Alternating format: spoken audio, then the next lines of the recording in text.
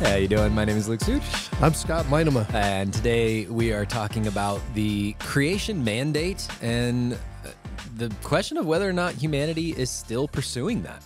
Yeah, of all the things to be talking about on a podcast, why would we be? This kind of feels random. So where did this come from? Well, yeah, this was my topic. So it came from a few places.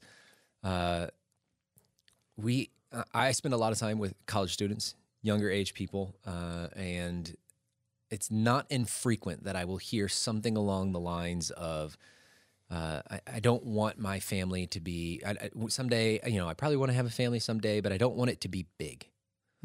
And, or I want to, I only want like 2 kids, or I only want 1 child, or even capping it at another number where they're like, this is where I don't want to go beyond this. And if you start to tease that out and you ask a question a little bit deeper, you go, why is that?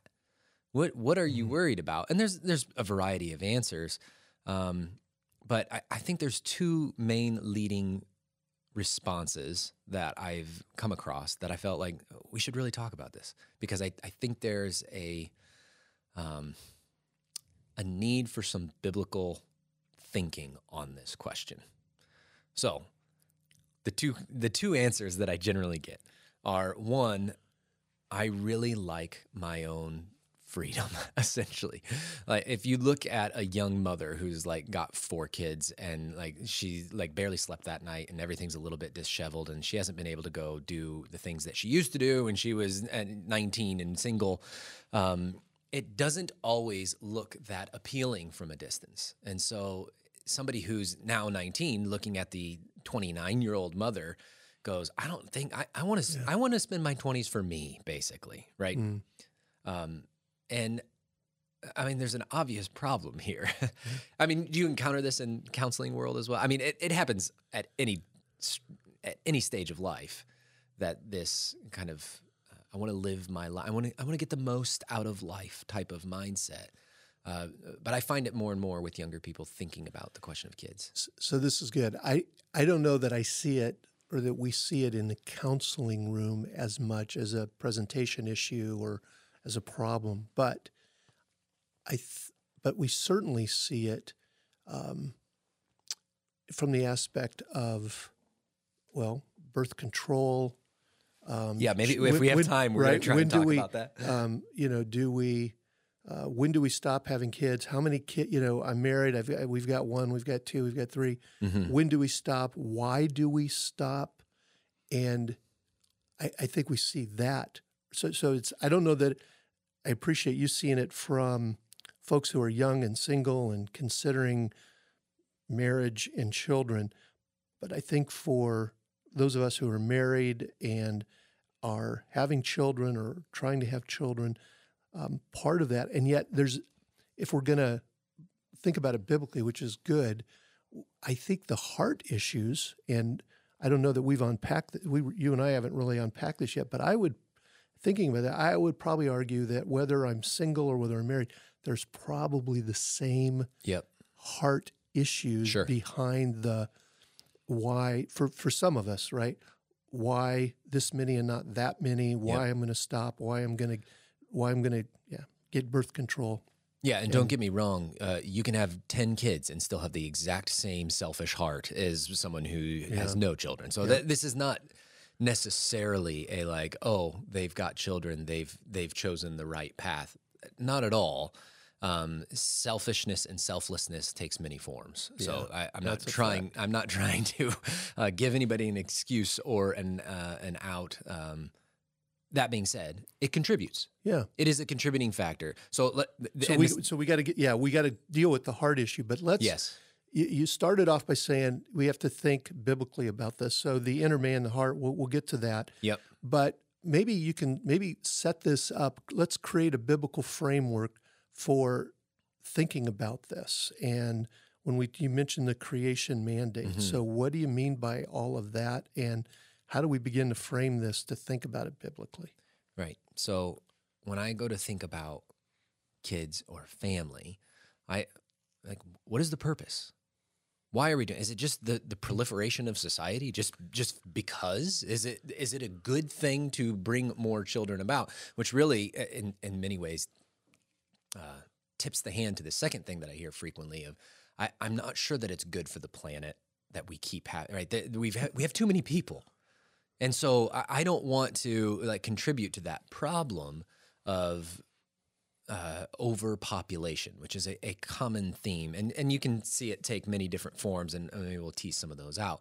But in terms of the bigger picture, when I look at that biblically, I think we are completely missing the ball if we are motivated by what makes my life most fulfilling, most enjoyable, most fun, the most Instagram-worthy type of life. Or easy. Yeah, sure. Hassle-free. Maybe even you don't go and do anything. Maybe you just want to do nothing. You are still missing the ball. So on that aspect, I think we have our eye on the wrong target. And then on the second side of it, on the our Alex Epstein, who wrote a book called the Moral Case for Fossil Fuels. You don't have to agree with him or disagree with him, but he has a phrase that he called anti-human racism, where people the climate view of the world sees Mother Earth as this pure and unadulterated thing, and humans becoming a part of nature or imposing their will on nature is an uncategorical bad every time. There's no, it's just, nature would be better without humanity is essentially the view. And again, it falls short biblically. So whether it's a heart issue or a worldview issue, and obviously there's overlap between both of those, I think it fails to meet the biblical reality. So what is the biblical reality? Right. So I want to get to that. That being said, let me try to just really quickly lay out the case that this is actually happening. Okay. Because the biblical reality is very important, and that's where I want to ultimately get. But I'm guessing there's a lot of people. Hey, somebody texted me. Let's mute that. There's probably a lot of people listening going, what in the world are you talking about? Yeah. This is not an issue. Okay. There's a bunch of different places that I would suggest you go to. Probably the most accessible is a documentary called Birth Gap. There's 3 parts to it, and the first part is the only one that's free. So not a Christian, no attempt to bring about a biblical worldview to bear on the reality of what's going on in no way, shape, or form. It is just trying to show that there is an ongoing global decline in fertility rate and what he calls birth gap. And I'm doing this from the top of my head now. I think the birth gap that he measures is the number of kids at a certain age in a society versus the number of adults at a certain age in a society. What is the gap between these essential demographics? So, and you could go to a bunch of other places. The New York Times put out an article in just July that was, let me see, how vast demographic shift will reshape the world. The Economist had a lengthy thing in June. And looking at the same type of thing through an economic lens. But there's always, in both of those instances, there's this is probably good, right? Like the fewer people is actually there's going to be some economic problems, but this might actually be a good thing for the world. And so you have that worldview aspect in there. If you look at, in the United States, our own fertility rates are probably, it depends on who you listen to. These aren't exact hard numbers, 1.7, 1.8 births per woman, which that for replacement rate is by widely accepted 2.1 or 2.2. We make up for that with immigration. That being said, we are essentially a society in decline. So what you're saying, I mean, it's interesting that you're saying that this is according to the data, this is a global issue. As far as the U.S. is concerned, we're declining as well. It may not be as steep of a decline as what China is. You read some numbers on China, and if they're at 1.4 billion now, there's some estimates that say in the next 50 years from now, they're going to be at 800,000. So 800 million. 800,000 would be a start. Yeah. I'm sorry. Yeah. Yeah. Need a couple more zeros there, right? Yeah, right. So Yeah. So, but that's significant. Absolutely. I mean, that's huge, both socially, economically. Right. All across the board. Yeah. And this is true, again, numbers are hard and this isn't all exact, but basically, unless you are in sub-Saharan Africa right now, you don't have a replacement level birth rate in the world. There are a few notable exceptions, but for the most part, and some of them incredibly stark. If you look at South Korea, birth rate, again, fertility rate of births per woman is like 0.7. And you need 2.1 to be at replacement rate. So what that means is the next generation is less than half of the generation before. So if you just think about that, right? You can think about that globally, and it's kind of, these just numbers get messed around. But if you shrink that down, you go nationally, okay, if that plays out over the course of 3 generations, you have half the number of people in your country that you did before. Or do that in your own high school class, or do that on the street that you live in. There's half the number of people. That's going to create all kinds of peculiarities that we just aren't prepared for. So because we want to get to a biblical framework here. Yes. We've got to get there. Yes. But what are some of if this continues, and it appears by all data points that it is, it especially for the United States, but what are some of those peculiarities? What are some of the consequences of where this is going? Right. Well, some of the obvious ones are economic. So that's why it was an article in The Economist. But traditionally, what you've been taught to think about a country's demography is a pyramid, right? You have a bunch of young people, and you get fewer and fewer as you go up, as the deaths essentially take over, and the older you get, you have very few people over 100 years old, right? And then it slowly declines all the way down, and there's basically this pyramid. At some point in the 90s, most of the developed world shifted their demography to like a column, to where it was basically straight all the way up, the same number of elderly people as they did young people, and it brought about a ton of prosperity. So the pyramid was getting squeezed. That's right. But now we've inverted the pyramid. So we now have in almost every developed country in the world, and even in a lot of developing countries around the world, an inverted pyramid where there are fewer kids than there are old people.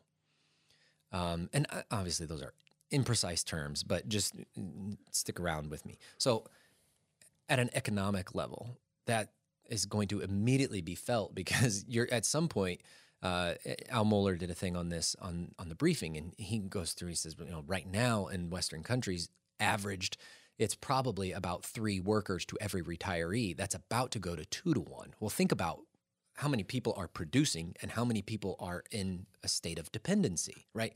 Because essentially that's what happened. You start life being a dependent, you end life needing a dependent, depending on, how somebody dies. But in most ways, we've gotten older and we've stayed alive longer. That's one other aspect. So you're saying it's a labor shortage. There's the potential.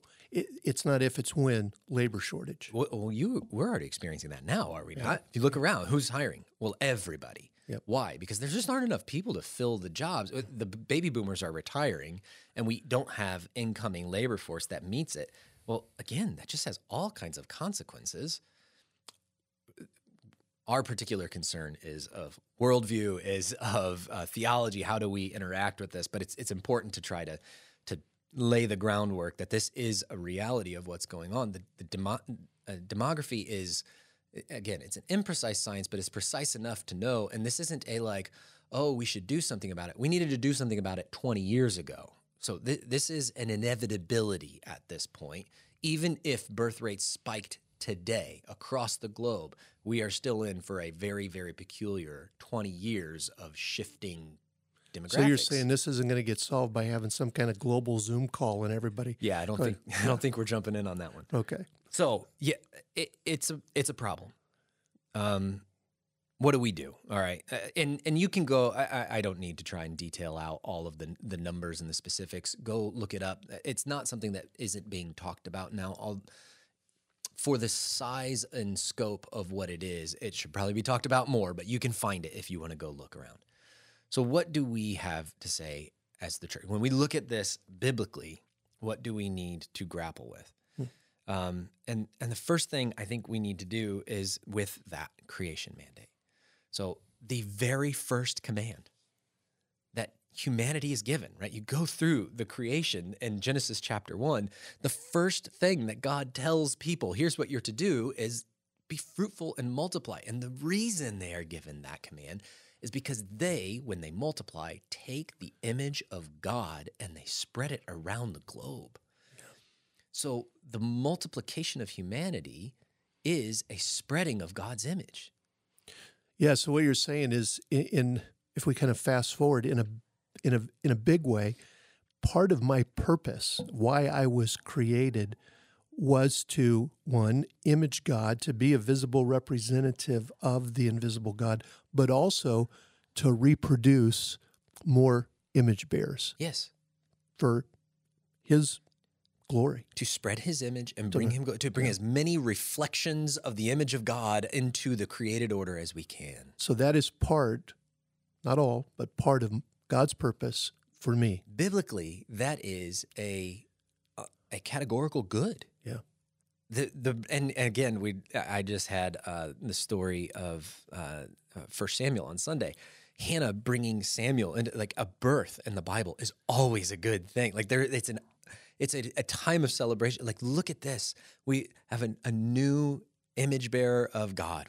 God has blessed us. It's always associated with blessing, and we've kind of taken that blessing and looked at it suspiciously. If statistically, at least, I'm not suggesting that every single person in every single family unit is having this type of view, but statistically, it's just the reality. Yeah. So we have to first start with that we flip that script and say the view that humans are a bad thing for the planet is not biblical. It's just not biblical. And you can see there was a hilarious story. People have talked about it is a modern secular version of sacrificing to the gods. And sometimes that's more palpable than others. It got a lot of attention because Elon Musk tweeted about it, that the nation of Ireland was looking at putting to death, I don't know, it was like 2,000 cows for the climate. And you're like, literally, you're offering sacrifices to the earth. Like, it is a deity at that point. What else could you describe that as? And it's couched in a lot of philosophical materialism and a view that this earth is the only one we've got. And yet if we dig deep, we're like, that's a religious thing. We've replaced God with a view that the earth is the ultimate end. And so we have to protect this thing. And humans are a bad force on the earth instead of what the biblical view tells us, that humans are a reflection of God's image. Go and be fruitful and multiply. We've replaced the creator with the created, right? That's right. That's it. So I think what you're saying then is, whether I'm thinking about having children, not having children, how many children, at the very front of that is the creation mandate. Before I get to any of the specifics, right? I've got to start there. The biblical view that we are God's image bearers, and we are made to spread that image. So that be fruitful and multiply. As far as the purpose in having children, that's a big part of it. Yes. Okay. Absolutely. So a couple quick teasing out of that idea. First, as Christians, what are we to do with this problem that is a global one? We are to embrace the family, celebrate that. It is one of my favorite things around here at Headwaters that the nursery is almost always full. Thank a nursery worker, but also thank a congregation that has a proper view of family. Yeah. That is a good thing that we are to celebrate and say, continue on producing children and families that are reflections of a view that says this is a God-given gift. Don't elevate personal freedom at the expense of children. Don't elevate the nature at the expense of children. Elevate the view that God's image is imparted into those children, and do so with great joy. So I think that's first. Yeah.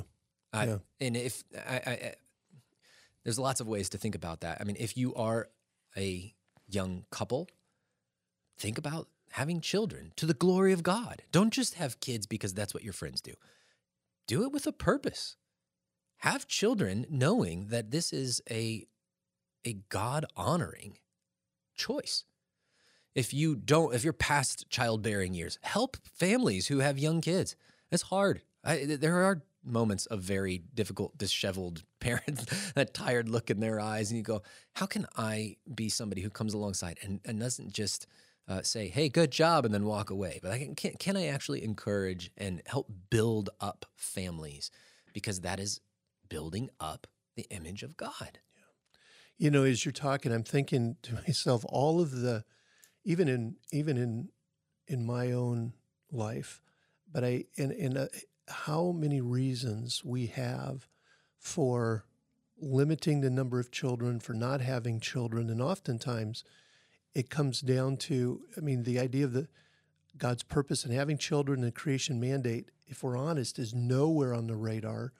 What's on the radar is, well, you know, my comfort, my ease, my ability to travel, I don't want to be tied down by a dog, a cat, or a child. Right. And, you know, I mean, the human heart is capable of all kinds of reasons, but they're all at the center of all of those isn't God and His, in the image and glory. It's me. Yes. And we're starting for those of us that think that way, we're starting in the wrong place. Absolutely. Yeah. Absolutely. I think we've began in the wrong place while aiming at the wrong target. And it's producing poor results. So since we're there, why don't we just open the door of the question of birth control just ever so slightly?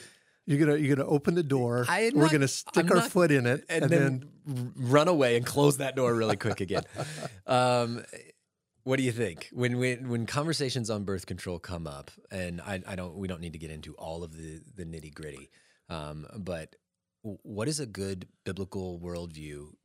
Inform us on that question. Yeah, so I think if we're just going to crack the door, we're not going to open it all the way. We've already talked about the heart, and I think that we have to start with, and again, our heart. Jeremiah 17 talks about how our heart is deceived, and so we need other believers around us to help us to think through this. But it starts with my motives, right? So that's good. When we talk about, birth control in general, what are my reasons, right? I mean, is my convenience, big idea number one, is my convenience, my lifestyle, am I at the center of that decision, or is God at the center of that decision? I frame it a different way, or use different words. In what ways is my decision on birth control a faith or not a faith? Yeah. You and I had a little bit of a discussion on this in the hallway, and I appreciated the insight you had just as in your own life as you worked through this idea and labored through it. You approached it from an idea of it was a faithful response. I mean, God was at the center of your thought process and ultimately your decision. And I think I related, our own in our family with my wife and I was at the center of my decision and our decision on all of that was, if I'm being honest, going back, it was just centered on, the very thing I'm talking about is my convenience, my ease, my pleasure. And it really wasn't a decision of faith.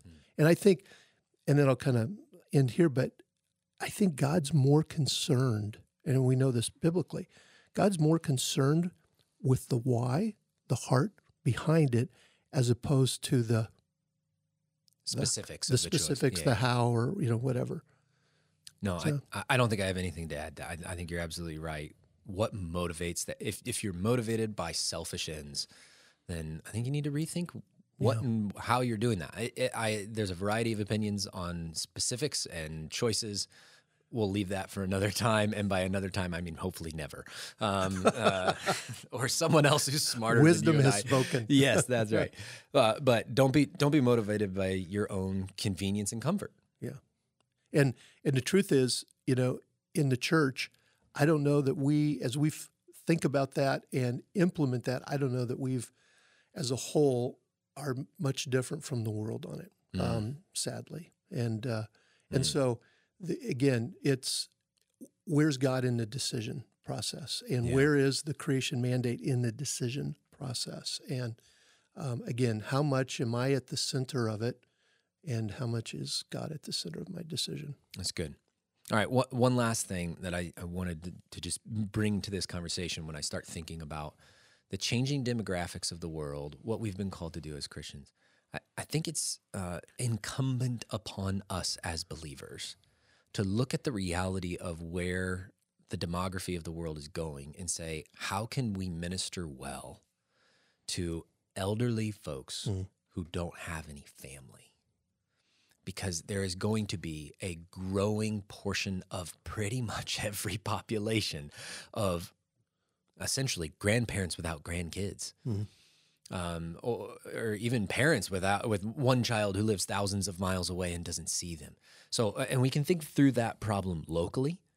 We could say, how do we take a big intentional swing at this problem of people who are like, at one point they'd show, I don't want to have kids, or I'll wait until my 30s, and then they found out in their 30s that's not as easy as just flipping a switch. It doesn't just happen, and they weren't able to have kids. That documentary that I mentioned, a big portion of it. For the record, I've only seen part 1 because part 2 and 3 it's part of their Patreon thing. I wasn't going to go down that road, but a big part of the documentary is what they called unplanned childlessness. That people wanted to live for themselves in their 20s, and then they got to their 30s, and it was much harder to find someone to get married to who wanted to have kids than they thought it was going to be. And it just, the selfish choices early on in life had all kinds of repercussions that they weren't ready for. So that is going to be a growing portion of the human population. How do we do that locally?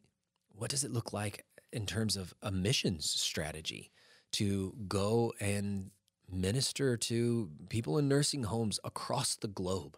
And that might be something that we look at and say, hey, when you retire, don't just settle down into a life of comfort and ease. Could you go still be a missionary in all really practical sense? Could you spend your retirement years ministering to those who don't have Christ? It's just something for us to consider and think about how to do that well. Yeah, so you're saying that with the trajectory that we're on, and it's not going to change, at least in our foreseeable lifetime, then in our local church here at Headwaters, we're going to have more folks that as they age do not have family members to care for them. So we need to be thinking about this strategically, tactically. How are we going to minister to these folks? Yeah, I think that's both true of those within the church. There will be a growing number of elderly people who don't have family or have very few family, and they may not be close by. And then also in terms of evangelism. Got it. I think a lot of churches have ministries to senior saints. We need one to senior sinners. We need to go out and find C.T. Studd, the old evangelist, has a line about people who want to live within the sound of church bells. He said, not me. I'd like to set up a rescue mission within a foot of the doorstep of hell. Like, geez.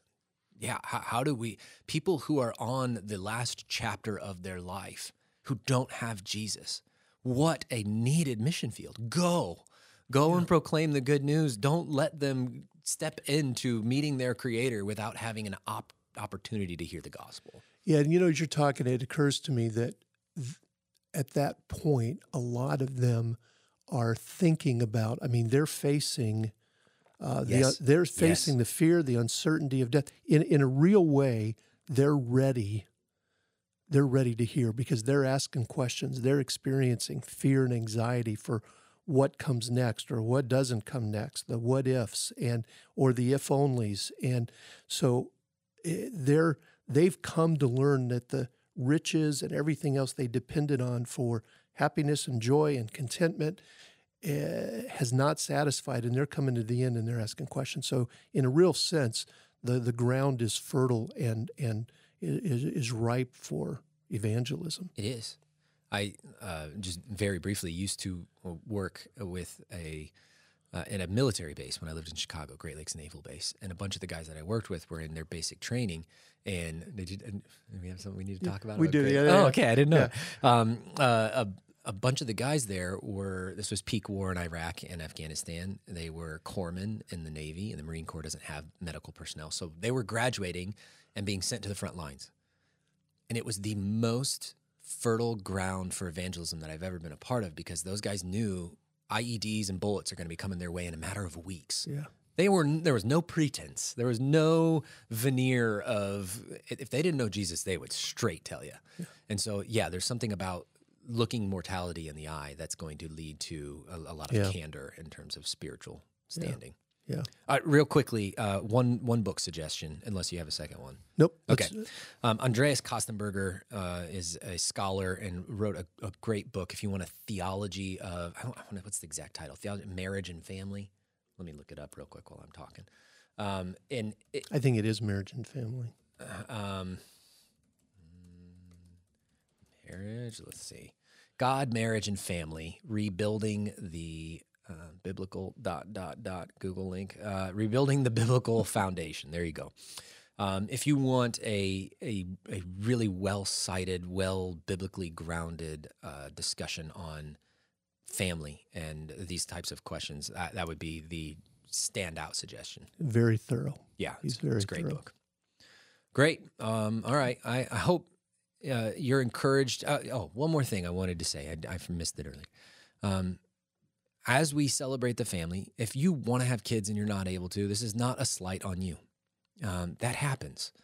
And this doesn't mean you're lesser. It doesn't mean that is not that necessarily that God has punished you, although we've talked about that in the past. There may be elements of that. That being said, please don't hear this celebration of family as any way downgrading you in terms of value to the local church or anything of that nature. That is not intended in any way, shape, or form, and I don't want anyone to take that away. So please don't get there.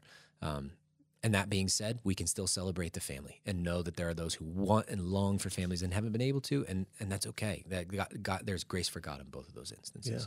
Yeah, that's a good place to end. Right. Thank you. Great. Thanks for pondering with us, and go love your Lord better. All right. Have a good one.